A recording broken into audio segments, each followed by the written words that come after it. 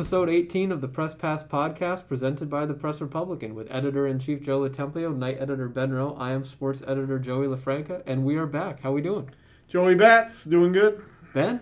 Shout out to Joey for saying editor-in-chief flawlessly every single time. Yes, every single time. No, there's no doubt about it. I actually had a question the other day. Are we doing editor-in-chief hyphenated, or is it just editor-in-chief no hyphens anymore? I've been hyphenating it. What's the correct way to do it? I have not been hyphenating. Interesting. Okay. I've seen it both ways, so I'm not sure. It's all one phrase. Right. I feel like, editor-in-chief... I feel like Joey should decide this for us. I thought I've seen it hyphenated, honestly, more than not. But I saw with yours, with a couple of your byline credits, it's just been no hyphenated. Well, how do we do commander-in-chief? Ooh, good question. That's a good question. Well, I think we'll be... Readers, send us your choices. I think we'll be... in the grand scheme of things, this is so not important, but this is what we will lead the podcast with today. Commander-in-chief is hyphenated. Okay, so I think we have to hyphenate it then. No, you don't like it. Honestly, you're the editor-in-chief. You can do whatever you want. Well, in the Demi Lovato song "Commander-in-Chief," she does not hyphenate it, and I feel like she's an authority on many things. Demi Lovato. So, yes. Okay, so we'll just follow what she does. Mm-hmm. All right, that's fair enough. But we were talking about basically what we wanted to talk about today before we started this, and there's a number of things going on, and unfortunately, the coronavirus is really taking a toll once again, and the numbers are skyrocketing. And for the first time, I don't know if last week we were at it, but we definitely are now. We have over 100 cases in Clinton County, and there are certainly a number of cases as well in Essex County and Franklin County right now. So I'll kick it to you, Joe. You can give a brief synopsis of what's going on right now as far as COVID's concerned. Yeah, as you say, the numbers alarmingly keep going up in all three counties, mostly. Especially in Clinton County, we're over the 100 mark recently, and we had a big spike. The thing about this whole thing, from my perspective, is it's all about the feel. Last March and April, when this thing first hit and got out of control, we had a feel kind of like panic. Mm-hmm. Everybody was on edge. Okay, we got to be careful. We got to do this. We got to do that. And everybody's senses were heightened, and awareness was heightened. Then we got used to it. In the summer, numbers went down. We got used to it. Now we're right back up to where the numbers were before, and even beyond. Yeah. Which makes it the worst it's been. But I don't know about you guys, but I don't feel this sense of urgency out there anymore. And everybody keeps saying it. Oh, we got to be careful. We got to be careful, like we were before. But I don't know if the attitude or the feel is quite the same as it was in March and April. And I'm thinking maybe we need that slap in the face, that sense of urgency to get back to where we were and taking this as seriously as we should be. People were predicting this back in the summer, is the fact that they said the winter's going to be hard for a lot of reasons. Number one, it's cold. Everyone's inside more. But in my view, more as we talked about before, is that back when this first hit, nothing was really happening. It was March, it was April. It was just kind of months where usually we didn't even have that much to think about in the first place. But now in the holidays, it's like, this is really, and again, we can't emphasize this enough in the podcast. Yeah, it sucks. Is the fact that, I want to celebrate the holidays, and sure, I don't want to be thinking about all this stuff. And so it's interrupting our lives now. But Joe has a point, is the fact that we have to go kind of back to that mentality of, this is out there, it's real, it's sickening, and, and it's, affecting a lot of our community members. And obviously, we don't have the answer to how to get people's attention, but hopefully the numbers, and we try our best. We put the numbers on the front page and try and spread the word. And one of the things is, we have to get back to taking this seriously. I think as the summer went on and the numbers went down and we approached fall, the numbers were still good. And you talked about, we knew the winter was going to be rough. I think people kind of felt, oh, we've fixed this. It's getting better. Maybe the winter won't be so rough. But Yes. man, did that change in a heartbeat. Yeah. And one of the things, I mean, we talk about wearing masks, social distancing, washing hands, avoiding crowds, which some people will do, some people just won't. And that's the problem.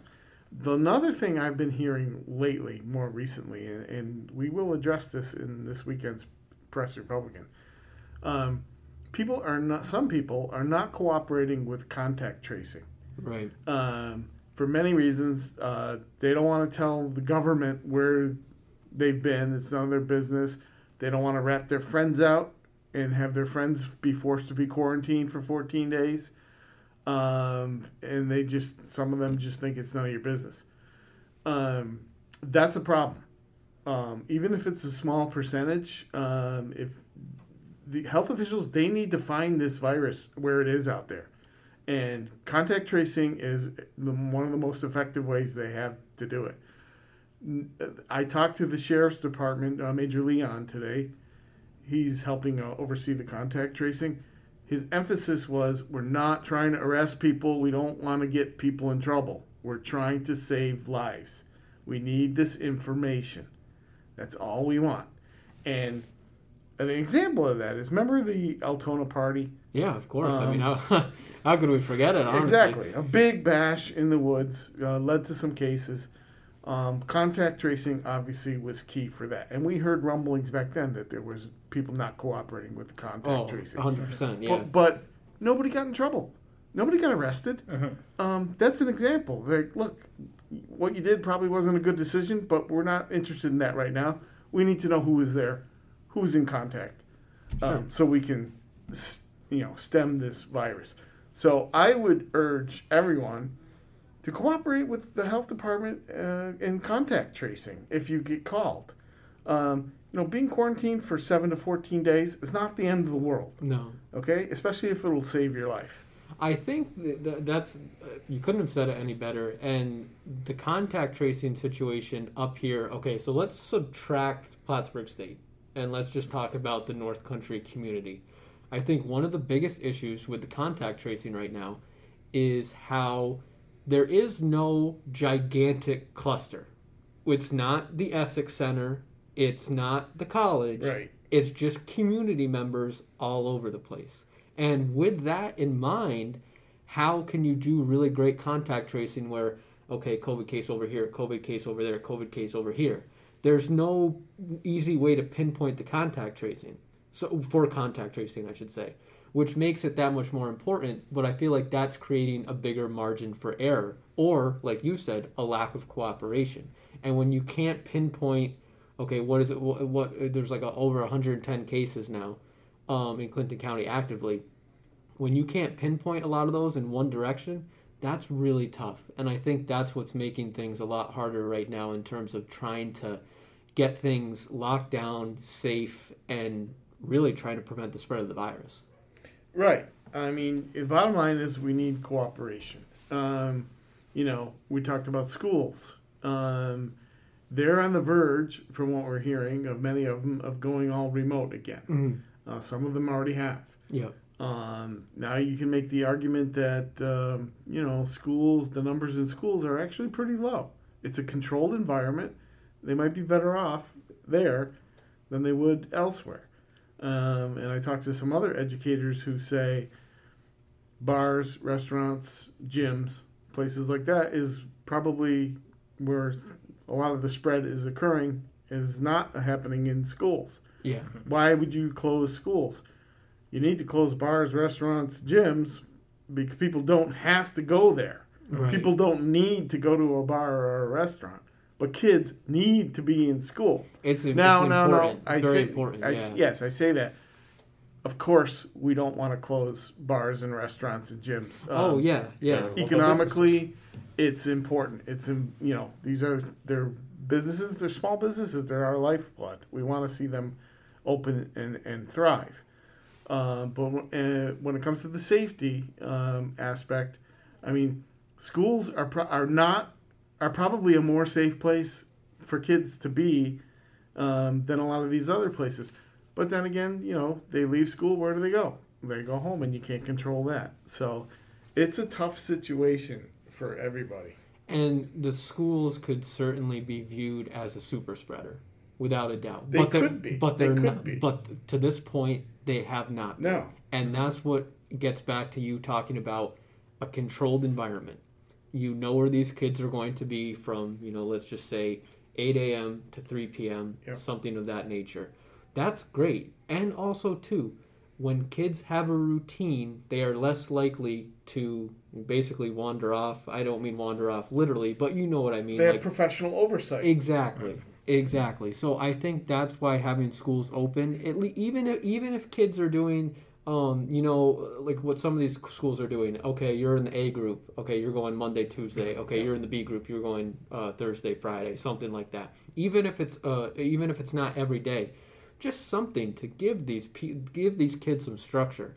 And that's what we were lacking in March and April. And I wanted to get back to what you said about not feeling the pressure, the fear, or whatever you want to say. The basically the uneasiness, I feel like, would be a great word for it. I am starting to feel it, and I'm starting to feel it because I don't know what it is about the winter, and it's just kind of ominous sometimes to begin with. Yep. But I'm starting to see. I'll give you a perfect example, and we'll get more into sports in a little bit here. But on Saturday, this past Saturday, we got word that there were COVID cases there was a COVID case found within Plattsburgh High School, and they decided to go remote. And with that in mind, the Plattsburgh High boys soccer team was supposed to play Beekmantown in a championship game for soccer, and that got postponed. Later, it was canceled. I thought to myself at that point, here we go. What was the triggering event of all of this when it started? When the NBA decided to shut down its season. Yep. That was a huge triggering point where all of a sudden Americans in general went, oh no, COVID just took my NBA away. This is real. And it really started to hit home for a lot of people. Absolutely. And on that day, I said to myself, this is the NBA, but on a local level to a certain extent. It's starting to take away sports again. And that's why it hit me the way it has. And I've kind of been operating with the mindset of more of what I was feeling in March and especially April as I am now. So that was something that I felt might be interesting from an anecdote from my perspective, to bring things to light is I'm feeling it. I'm feeling it a little bit more. But Ben, what do you feel about it? I guess that, and I think the sports is a good segue, but my last thought on it... we'll go back to sports. No, we'll go back to sports after. Is the fact that my last thought on it is the fact that a takeaway that I've gotten from speaking to professionals, or hearing from professionals as well, speaking to people on Facebook and that kind of thing, is the fact that it's even something that Kara and I were talking about the other day, reporter Kara Chapman, is that John Canosa, the local health official, who has been often the voice and face of the COVID efforts locally, when we asked him about Thanksgiving, is that he didn't say, no, cancel Thanksgiving. You are not allowed to have Thanksgiving. Thanksgiving is bad. He said, look, just limit the number of people that you have around. Be safe, be smart. Is the fact that, and I was telling Kara, I appreciate that, because when you tell somebody, and it's just human nature, when you tell somebody, no, you cannot do that, then the natural pushback is, is that, no, screw you, I'm going to do it. And I told Kara, he's smart, and that's why he's the dude, the big health professional dude. That's why it's John Canosa. Yes, because he knows that the message has to be, look, I get it. It's tough, but just be smart about it. And I feel like that's a big thing, especially nowadays, and again, online, is that there's often the internet is just all about fighting, but is that often the message is, well, one side doesn't care about the other side and vice versa. No, we all understand, and I think we would agree all around this table, that it's tough, that we want to get together with the big families, and we want to, talk about personal anecdotes. I moved into a new apartment back in April, in the middle of the pandemic, and I still haven't had anybody over to that new apartment yet, because I don't want people over there, because that's not what you're supposed to be doing during these times. And that's tough, is that, I like having people over, but it's just I feel like for everybody out there who wants to promote the message of be safe, don't do it in a scolding way. Don't do it in the way of like, you are bad if you think this. Do it in the way of, look, I get it, but we got to try, try your best. Be smart. And I think we saw some of that reaction with the governor. Yes. And he said no more than 10 for Thanksgiving. And then he scolded the sheriffs who were saying we're not going to go around enforcing this. The governor's taken a lot of flack. There's been a lot of memes. I love my memes. Yes, and it has not been well received at all. And that's to your point. You got to find a better way to get your message out. Yeah, yes, exactly. That we kind of lost the "we're all in this together" message from March and April, and even June is where people were putting out signs and rainbows, etc., saying we'll get through this together. Now it's like, you versus me, you're doing this wrong, you're doing this wrong. It's like, no, we're all in this. So let's all try and do our best and be nice to our neighbors. And no, Joe, you gotta have a condescending side. I'm just thinking, we're coming off an election that's still lingering, and that doesn't help bring people together. You're right. I hope we can come together and put all this other nonsense behind us. And one thing that has been bringing people together a lot recently is local sports. Yeah, for sure. And this past weekend brought the end to the very bizarre, whatever word you want to use, fall sports season, where athletes are wearing masks. We have mask break during soccer games, which is the weirdest thing that I feel like we've still seen. Is one note on that is that there was an article that you wrote recently where one of the players said, all right, things were going a little rough. Then we took our mask break and we strategized. Yep. I'm like, that's cool. So they had a time out there and they're like, all right, mask break. Okay, everybody, how are we going to do this? And in one game, they called for a mask break when another team had a corner kick. So when you get 2 minutes to set up your corner kick. Draw up a corner kick. I thought that was cool. That's an advantage, unfair advantage. Oh, absolutely. So, wait, mask break. All right, here's what we're going to do. Basically, the way it worked during these games were instantaneously, whenever the first stoppage was after the 20-minute mark of each half, that's when they had the mask break. So it didn't matter if it was a throw-in, a corner kick, a goal kick, whatever. Even if there was, in one case where a game I was at, there was an injury stoppage, and they said, okay, we'll do the mask break now. But getting back to just everything in general, it was nice to see Section 7 pull off a fall sports season that, in essence, incredible. Other than one championship game that I referenced, the Plattsburgh High Beekman Boys Lake Region Championship, that ended up being canceled due to the ongoing contact tracing efforts at the time at Plattsburgh High regarding their COVID case. The other sporting event was a consolation between the Plattsburgh High girls and the Beekman girls. And then I didn't even know they were going to have consolation. Yes, they did. Yeah, well, some schools opted to have it, some schools didn't. It was just another game. Yeah. And if you were to ask people, just in general, these were all just extra games with a little bit bigger of an incentive because there weren't sectionals, there was no state tournament this year or anything like that. Yeah. And the only other thing that was canceled due to COVID-related things were the last gymnastics meet between Peru and Plattsburgh High, which was actually going to be Friday, this Friday. With that in mind, the fact that only 3 sporting events all fall were canceled due to COVID-related issues is remarkable. Section 7 did a tremendous job really rallying people together because, let's face it, and I don't think we talked about it before because it was kind of a touchy subject, but everybody kind of knows about it now and we can bring it up. There were a lot of schools who did not want there were some schools who ended up participating in sports who did not want to participate. And I'd say about 50%? Yeah, it created some controversy because and people were saying, okay, we'll only participate in sports if this is what you do, and like we're not going to play a school that travels out of county and this and that. And that was going on. And that's understandable. That's okay. Because at the end of the day, Section 7 said we will host a fall sports season, and then all the schools have the option of whether or not to actually participate. And that's what ended up happening.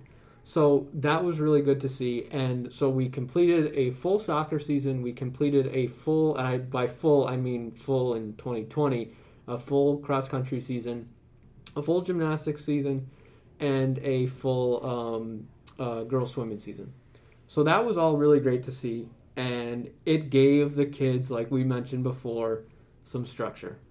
And Ben, you've said it a couple times throughout, and I feel like it would be great for you to share it now, is you're certainly not into the sports world, obviously like I am or even Joe is, but still, you said it best at one point. It even provided a sense of normalcy for you at times, and if you wanted to just kind of go off of that a little bit, go ahead. Is just that seeing the pictures and seeing the articles, and is that for a second in reading the articles, and I think this is a testament to your writing, Joey, is the fact that when you read a Press Republican Sports article, every sentence didn't end with COVID-19. It was about the corner kicks and the penalties and et cetera, and the victories and the funny moments and the heartwarming moments. Is that it was a little escape. Yeah. It was a little portal into pre-COVID times where all you had to think about was, the players and Jenna Ford hitting her 100th, whatever. 100th goal, yeah. Yes, and shout out to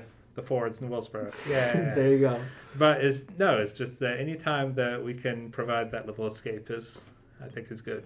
Yeah. Well, it was very important because I know for a lot of these kids, some schools, I think like Saranac, the high school kids did not actually go back to high school in person till last week. Mm-hmm. So for afternoon soccer was the only time they got to be with their classmates. Sure.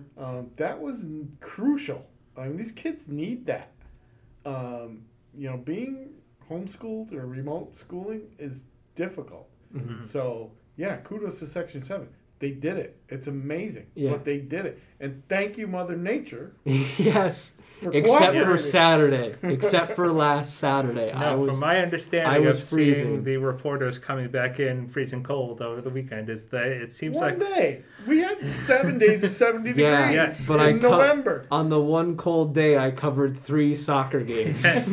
It seems as though, almost as if they planned it, is that we slipped in right under the cold weather radar, and it's like, okay, all right, wrap it up, it's getting cold. Right, exactly. We're done. And to just give a little nod to some of the champions this year, so in the mountain region of the Section 7 soccer tournament, the Saranac boys as well as the Saranac girls ended up winning the mountain championships. In the valley region, the Chazy boys and Chazy girls both won. And then in the Lake region, like I had said before, the boys' championship didn't end up being played, but kudos to both Plattsburgh High and Beekman Town as the lower seeds. They actually made it to the championship, so they both scored technically upset wins. Both 1-0 overtime wins in their semifinal game, so that was really great to see.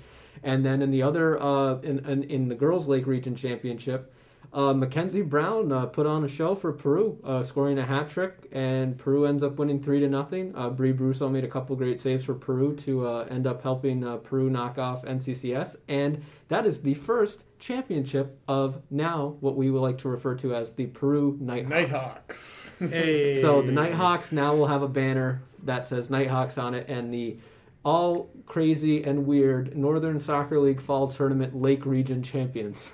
But one final banner? Thing. Yeah, a banner. A banner? A banner, yes. The Saranac Let's tell the story about the banner. Why don't you go ahead and tell the story about the banner? All in good fun. Yes. The Saranac boys, which defeated the Saranac Lake in the mountain region pod. Oh, before you go any further, by the way, kudos to Joe Latempio, who just got into the sports trenches with me on Saturday and covered a soccer game because there were 5 soccer games going on. I did cover 3, but there's no way I could have humanly, unless there were more spread out, covered 5. So Joe got in the trenches with me. Yes, I was going to mention the game which I covered at Saranac High School. The Saranac Chiefs won 2-0.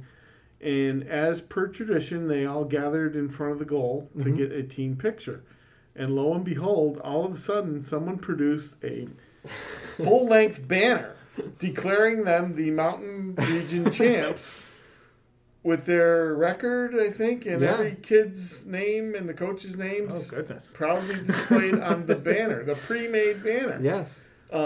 Which, for the purposes of getting your picture taken as champions is really cool. Sure. You got this banner. Of course. But it raised questions Where did it come from?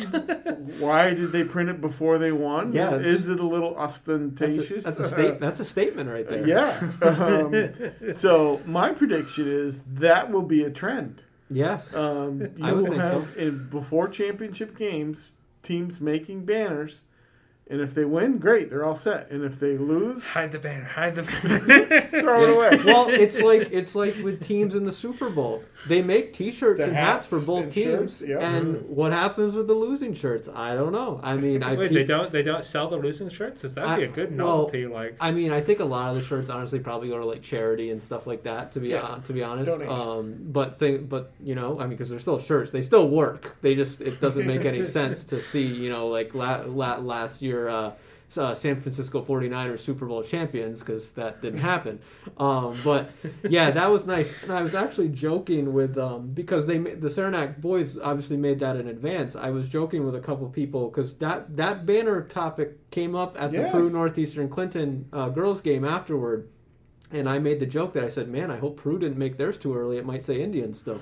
It's true. So that was nice to see. But yeah, and one final thing is the Saranac girls end up sending off their longtime coach with a championship, and I'm sure you would like to. I think you know the Saranac coach a little bit, Joe. Yes, for those of you who may not know, Mary Lo Templio, my wife, is the Saranac girls soccer coach and has been for the last 32 years. She decided to retire after this season. She just turned 55, and she'll probably be retiring from her job as a elementary school counselor at Saranac Elementary School as well. It was a difficult decision mostly because of COVID. Sure. She was looking to head into her last year with probably, arguably, the best team she's ever had. Mm-hmm. They were solid from goal on out. And she was concerned over the summer about even having a season. Right. And they had this summer league going, and she wasn't going to do it at first, but then she thought, you know what, when the fall comes, we probably won't have sports. So this might be their only chance to be together as a team, so I'm going to do it. Yep. So she did the summer league, which was nice. They got to play. And then we started the fall league a couple weeks late, or a month late. But they got the season, and they got 13 games in. That's a season. Oh, absolutely. That's a season. The girls came together. They played very well. They got along well. And they went out with a win. Mm-hmm. And they finished with a 12-1 record. Yeah. One loss against a tough Beekman Town game in a tough game. That was a tremendous game. It was. So they had by all accounts, they had an amazing season. And it was a great way for her to go out. And, she's coached a lot of kids, a lot of games. And she just felt really good to have a chance one more time to make a difference in kids' life, give them a positive experience, teach them a little bit about sports and life, and just have fun playing a game you love. Yeah. And it was really nice to see. It was a great way to end her career. And everybody was so nice. They gave her a nice tribute that week. When they made a nice video for her and gave her some nice gifts. Cool. And then... I was going to say, as much as you're talking about these kids and being so nice and angels, they're also vandals. Whoa. They revived an age-old tradition. Absolute vandals. Of trashing the coach's house and front yard. Whoa. This was something her teams in the early 2000s did for 7 or 8 years. Well, maybe 10 years. They would celebrate the end of preseason, the grueling 3-week training session at the beginning of the season, by decorating our front yard with all kinds of stuff. Yeah. Streamers.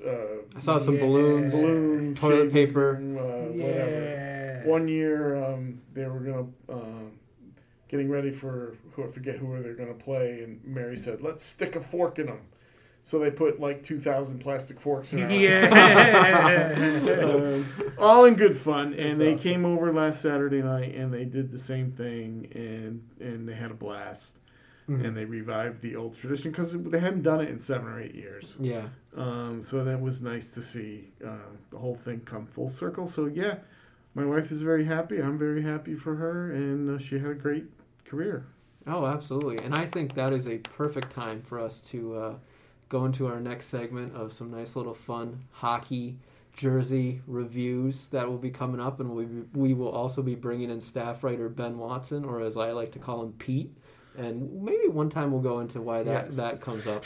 But, we'll save that for another time. But, yeah, I'm very happy that Mary had basically as perfect of an ending as possible. Pretty much. And I think that's really cool. And hopefully next year when we're talking about soccer and other fall sports, we will not be talking about it in terms of how that is in the COVID world. Mm-hmm. So that is something to maybe look forward to. But for now, like we said, kudos to Section 7 and kudos to all the athletes, coaches, and really everyone involved in trying to make this work. I think it was a really good sports cliche time here it was a team effort.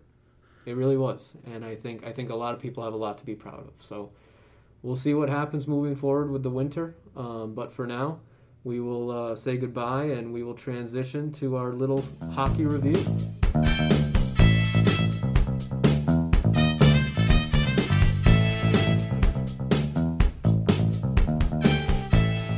And we're back.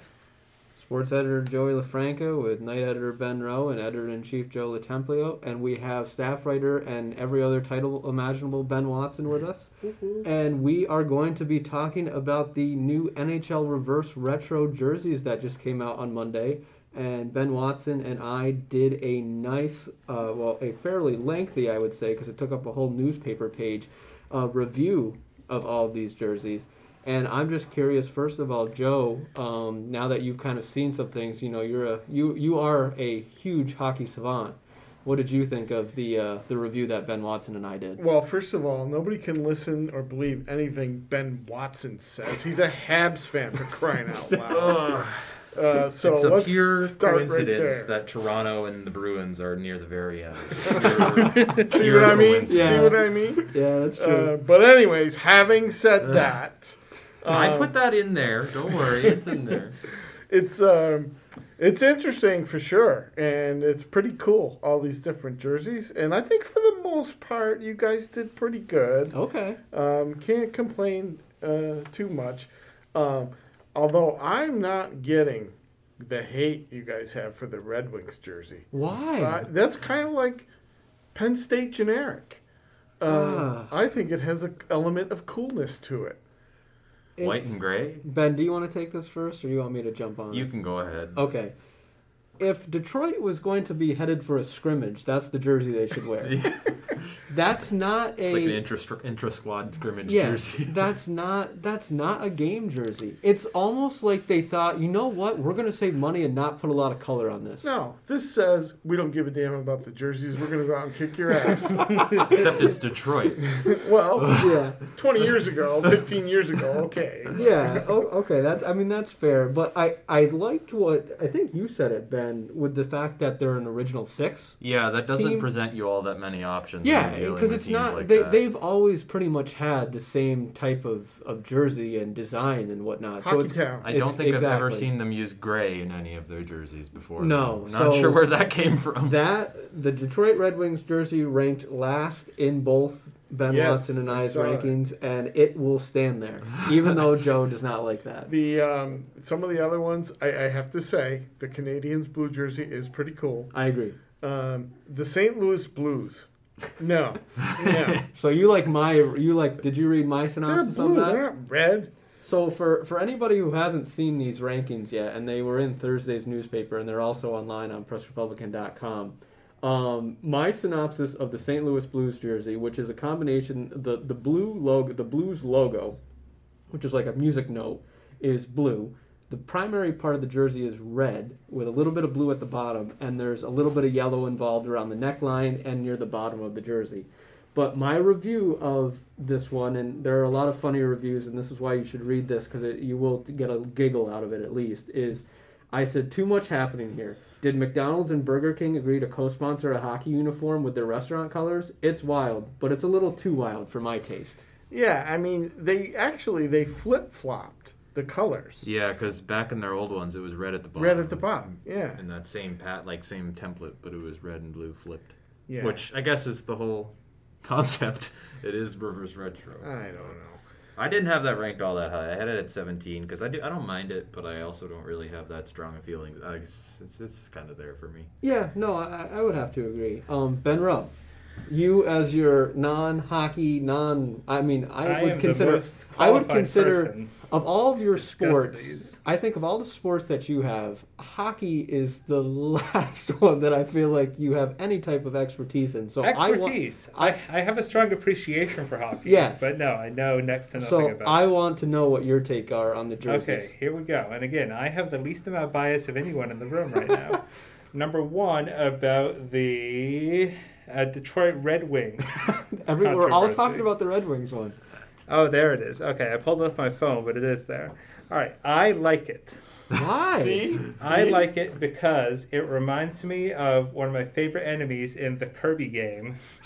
Okay. Which is like it's a wheel with like a bunch of stuff coming off the back, and I'm like, yeah, I would totally wear that and rep the Okay, Kirby but wheel. then you would also wear any Detroit Red Wings jersey then, because they all have that winged wheel. So Okay. that one's up high. Number two, I am digging. What's this one? That is the Carolina Hurricanes. throwback. I am It's digging the Hartford Carolina Whalers. Hurricanes because it looks like somebody's like designing some weird app, and like that is the logo It's of the the Hartford green. Whalers. Yes, Ben Yeah. Watson, go ahead and explain the whole concept of that jersey. So, I mean, they just wholesale took a Hartford Oh, Whalers. it's a whale. Yeah, it's a whale. It's a W and then a whale tail. But they just took an old Hartford Whalers jersey and brought it back because Carolina is actually the team that moved out of Hartford Yep. into Carolina. When No, they relocated. that one gets props. Um, And then what's the deal here? Because this one might be That my is favorite. that's a good one. That is the Calgary Flames retro. Yes, there's just like a horse with like Fire fire breathing. coming out of his It's nose. a like- horse dragon. Yes. No, that one, somebody's like, all right, so what's our logo? Well, it's a horse. All right, make it better. Well, there's fire. And then there we go. Then this one. The Mighty Ducks. Yes. that jersey is just pure. He's going like full Craziness. I Kool-Aid love it. man through the wall and like, yes. He's breaking straight through the ice. Ben, why don't you read Ben Watson, I should say, why don't you read your synopsis of that one? Because I thought it was pretty good. The jersey has a cartoon duck bursting through a sheet of ice on the front and an almost Comic Sans-like font for the name and number on the back. The jersey is full team chaos, and I love it because I do. It's actually a throwback to. It's almost like shot for shot, an exact replica of a jersey they used in the 90s. And it's just pure weird, and I love it. I don't know. It looks like a 8-year-old designed it, but that is why I love it. Yes. That was at first I'm like, wait, Superman? No, it's a duck. Mighty Ducks. Yeah, Yes. and do you know how people will say sometimes it's so weird it's good? Yeah. I appreciate it, but it did not rank high on my list. I don't think it ranked high on mine either. I'm like right in the middle. I ranked it 15. number 26. They couldn't get the whole gimmicky side of things past me. It was I don't know. I appreciate how it's kind of kooky, but at the same time, I don't know. The one thing that I will appreciate is how many times is there a scenario where you have a jersey and then there's a logo on a jersey and like the mascot of the duck is also wearing a jersey. So you have Yeah. a jersey on a jersey. Jerseyception. So I like it. so how cool is that from that perspective? And then the last one that really grabs my attention out of all these is this elephant one. The elephant one? Oh, that's Yes. it does kind of look like an elephant, Yeah, doesn't it? Yes. So that's the Quebec Nordiques jersey, actually, but that was the Colorado Avalanche. That's who the Nordiques, when the Nordiques moved to Colorado, that's who they became. So the Colorado Avalanche have adopted the Nordiques jersey, but with the Colorado Avalanche color scheme. Because yes, And that's an igloo. Because I'm just like Yes, and I'm it's an igloo. turning at different angles. I'm like, it's It's an odd logo. It's always there's been a an odd ball. logo. There's It's a stick and puck in an igloo. I don't know. Quebec Nordiques, they're from the north, snow. But I almost wish they could have left like such a. I don't know. I guess I'm being hypocritical because Carolina did it too, and I actually like the Hartford jersey. But I wouldn't have minded seeing this Nordiques sweater kind of staying in the past with the Nordiques and having Colorado do something of their own. But everybody else seemed to like the the Colorado. I like quarterback. it. I like it. You like that one, Yeah, Joe? I think What it's cool. what would you consider some of your top ones, Joe? I do like the Los Angeles Kings. I like that Purple one and too. gold is their color. When I was a kid, That's what they wore. yes, when they first came into the league, they were purple and gold with this awesome crown of jewels on the. And didn't they have chest. the yellow helmets too? They did. Yeah. They had purple helmets and yellow helmets at home because the home one was a gold one, much like the Okay. Bruins have now. Yep. But I used to go to the Rochester Americans games in Rochester in the AHL, and the Springfield Kings were Los Angeles farm Oh, team. cool. Okay. And they wore identical purple uniforms. Nice. And in person, those things pop, as Yeah. you say. Oh, I'm sure. So they were really cool. And I don't understand the Pittsburgh Penguins. They didn't use any of their old blue. No. Is there a picture of those ones on here? Which with the Pittsburgh Penguins one? Yeah. Oh, it's just the word Pittsburgh. Yeah. Their Where's the old Penguin? uniforms used to be black and blue. Yes. Yes. And you're right. Where's the Penguin? Where's the Penguin? It's on the shoulder. And it, like, yes, it's on the shoulder, but it's not the primary.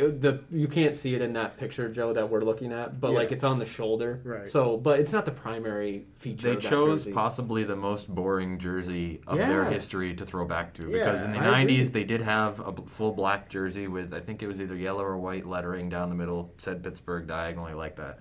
But why would you go with that? They're never. I think I said it in my review. Diagonal text jerseys don't really ever work unless you're the Rangers. It's not Yeah. pleasing to the eye. Because Uh, your eye is like, wait, what's it trying to say? Oh, Yeah. Pittsburgh. And Yeah. Ben, even the why Rangers don't did well. why don't you go ahead and read my review of the Pittsburgh Penguins jersey? Because I feel like you reading it will just be pretty funny. Where's the beef? I mean, the penguin. I need the penguin. I also don't like reading things diagonally, and there's not enough color going on. Give me more black and yellow. Wiz Khalifa would agree. So I don't know if Joe would realize the Wiz Khalifa reference. I thought that's a but- sports thing, isn't it? huh? It's a sports thing. It's the isn't song, the black It? and Yes, yellow. I know, black but and it was yellow. about a sports team. I don't. Was it? Well, I mean, black and yellow are just kind of Pittsburgh, the Yes, city of yeah, Pittsburgh's yeah, unofficial so yeah. colors, because Yeah. all of their sports teams use black and yellow or black and gold, Right, or yeah. whatever Right. you want to call it. But I was just thinking, is the fact that one other thing is I want to play a little game. Mm-hmm. Can anyone here guess what my all-time favorite sports logo / mascot is?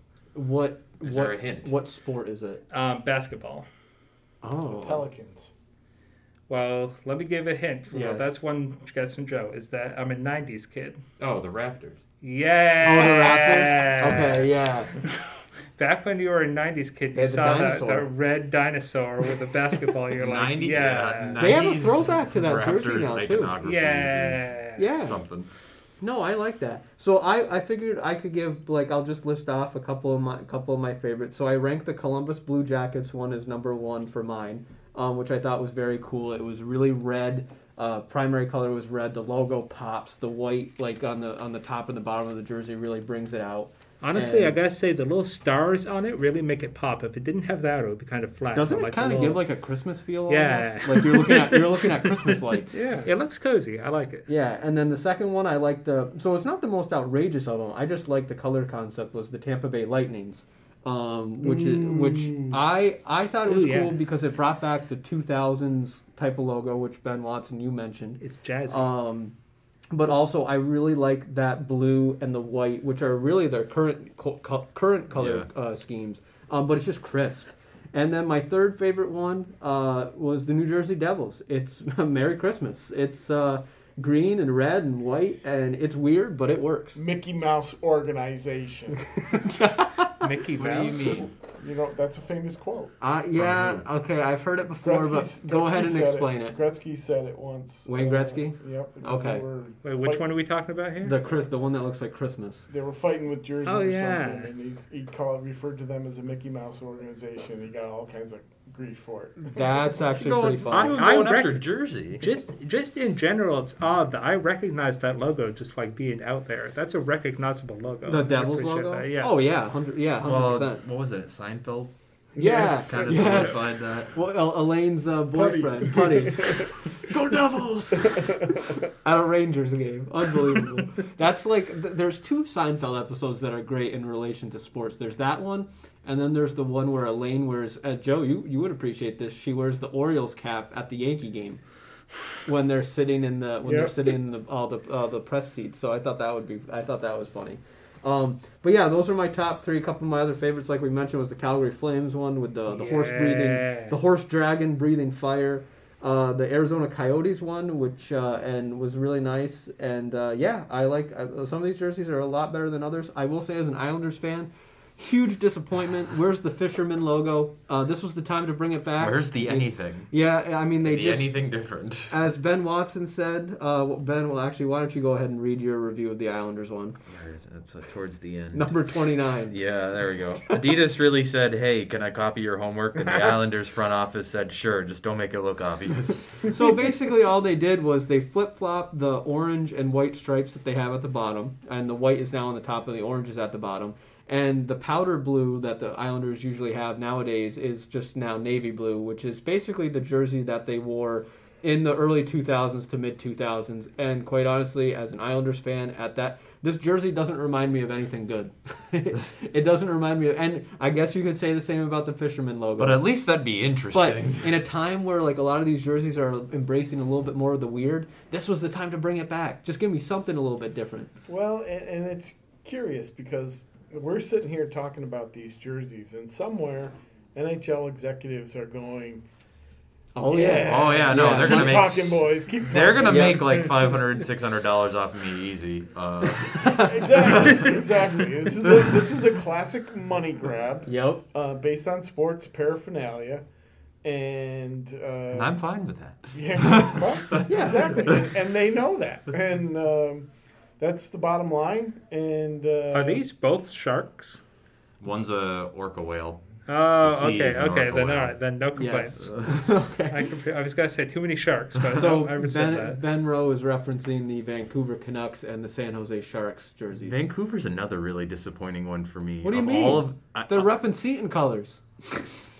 Of all of their jerseys to throw back to, they chose the gradient jersey. Their original jerseys when they first came in. Oh, tremendous! Were awesome. The one with the skate. Yes. Yeah, I mean they did just throw back to that last year, which might have been 2 years ago, which might be why they didn't want to do it again. But like they just chose the weirdest possible. Like, who remembers the maroon and navy blue gradient jersey they had in the early 2000s? Yeah. Mark Messier.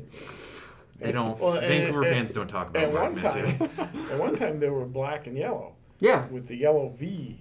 Yes, and I'm pretty sure the only reason I know that is I was watching like old video of one of the Islanders Stanley Cup runs, and they played Vancouver one year. Yep. And those were the jerseys that they were wearing. Yep. So that was kind of cool. Ben Watson, why don't you give the listeners your top 3? Two of your top 3. Two of the top 3 are the like same mine. as yours, Yes. actually. I didn't have Columbus Blue Jackets as high as you, but I had Tampa in the same spot. Yep. Number 1, I had the Los Angeles Kings because I love it whenever they do purple and gold in their color scheme. Like, whenever they do a purple and gold jersey, it's one of my favorites, and this is no different. They took the jersey that they used in the mid-90s?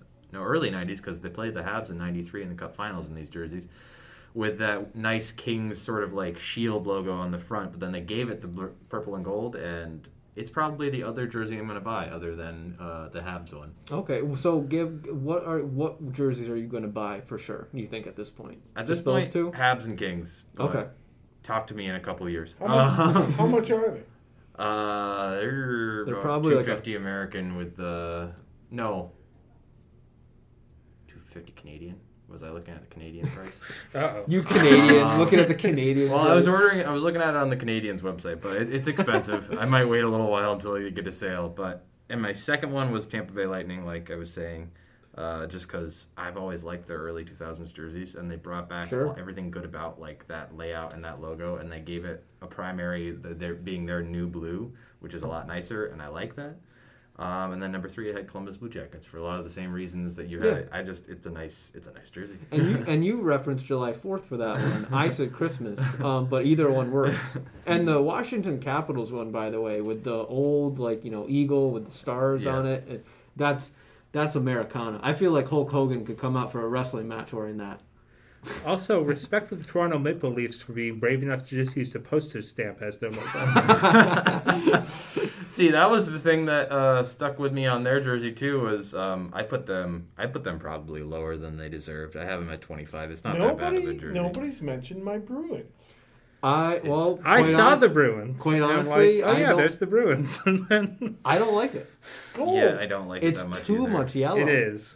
Oh, It come kind on. of hurts. It's so much yellow. I said You in never have too much yellow. Joey had it at 21. I had it at 24. It's Benro, why don't you go ahead and read my review of the Boston? Am I Bruins? looking at a hockey jersey or am I looking at the sun? Oh, stop. This could have been balanced out with a bit more black, but I understand the look the Bruins are going for. Then there's this one with the saber-toothed tiger. The Predators. That one has a good balance between black, gold, and white, and The only reason versus looking like somebody threw yellow paint at you. The only reason that Ben and I didn't have that rated too high was because that's their jersey now. It's the Yes. same type of concept of the Islanders jersey. Like, it didn't really change much. I do like the You fact gotta that be it's yellow. bold. Yeah. But I understand what the Bruins were going for, Joe. I do like understand. that the simplified Bruins logo that's from like the 80s they have on it though. I've always liked that beat. It's nice, but it's just too much yellow. I wonder if Santa Claus is listening. Yeah, maybe. I don't know. Maybe, yeah, it could be possible. Maybe Ben Watson will have a couple extra jerseys under the tree this year. Didn't the Bruins have one at one time that was more predominantly black? Kind of a... Yeah. That's most of their jerseys. Yeah, Yes. more of I the like jerseys those. are. Their home jerseys are primarily black. And I would have liked to seen the bear. Now, quickly. Pooh Bear. Yeah. I don't like the bear. So, when will these jerseys be actually worn? This year, as far Yeah. as I know, right? Not Ben? all the time. No. These will basically be an alternate jersey that teams will probably wear, I don't know, 6 to 10 times throughout the season. I don't know that if this has all been confirmed, but from what I've heard in terms of general plans they have, it'll be like 4 to 5 games a year for each team, and Okay. they'll have each team wear their retro Oh, reverse Against each other. other. Ooh, that could be interesting. Yeah. Especially, man, I mean, hopefully the Senators and Blues aren't playing each other. Things like that. It's a lot Yeah, of I red. think they might They'll gear probably it more match it towards rivals. Like they'll have Habs. Oh, and that wouldn't work. Habs Leafs, blue, huh? No. But Yeah. I don't know. Habs Bruins maybe. I think this was fun though. Well, one last ranking to take us out, real quick. Yes, sure. Is the What's your fact- fact? Well, Or did you already say that was Detroit? I think I already said it's the fact that I like. Which one did I say was my favorite? Just point at it. We'll tell you which Based one it is. on these, honestly, it's probably changed my mind from what I first said. But again, I gotta go with Dragon Horse. You like the Calgary Dragon Flames. Horse. That's a good one. That's a good one. But my last ranking. Look at this mugshot of Joey LaFranca. Let's rank these mugshots real quick. So, Joey no. LaFranca, crisp white background, stark, but I appreciate the hint of blue in your collar. In the collar. That's a yes. very nice touch. If it was just black, it wouldn't really stand out. But that's like, I'm professional, but I'm cool on the inside. And the slick glasses, very nice. But Okay. Ben Watson Oh no. is the fact that those glasses, which are different than the ones you're wearing now, they're like Yeah. tinted a little bit, is that they give, I'm a cool guy. Yeah, it's kind of like late summer, early autumn. And then the background, was that on campus? That was actually that's in Louisville, Kentucky. It's nice. It works so well It's a with very your old jacket. photo. So. It's two. I think 2 years old. I think we that need new photo. mugshots. So I got to give Ben Watson the edge in this one. Is that everything comes together very well. Okay, So no. retro mugshots, Ben Watson gets it. That is fair. So, and on the next podcast episode, Ben Watson will tell his tale of Louisville, Kentucky. Yes. No, okay. But on this note, this was fun. But Joe, go ahead, do us a favor and sign us off. Yes, always fun to talk about uniforms. They say the clothes make the man, so we'll see how they do this season. And thanks again for listening, everybody. And once again, we'd like to wish everybody a little weak side health.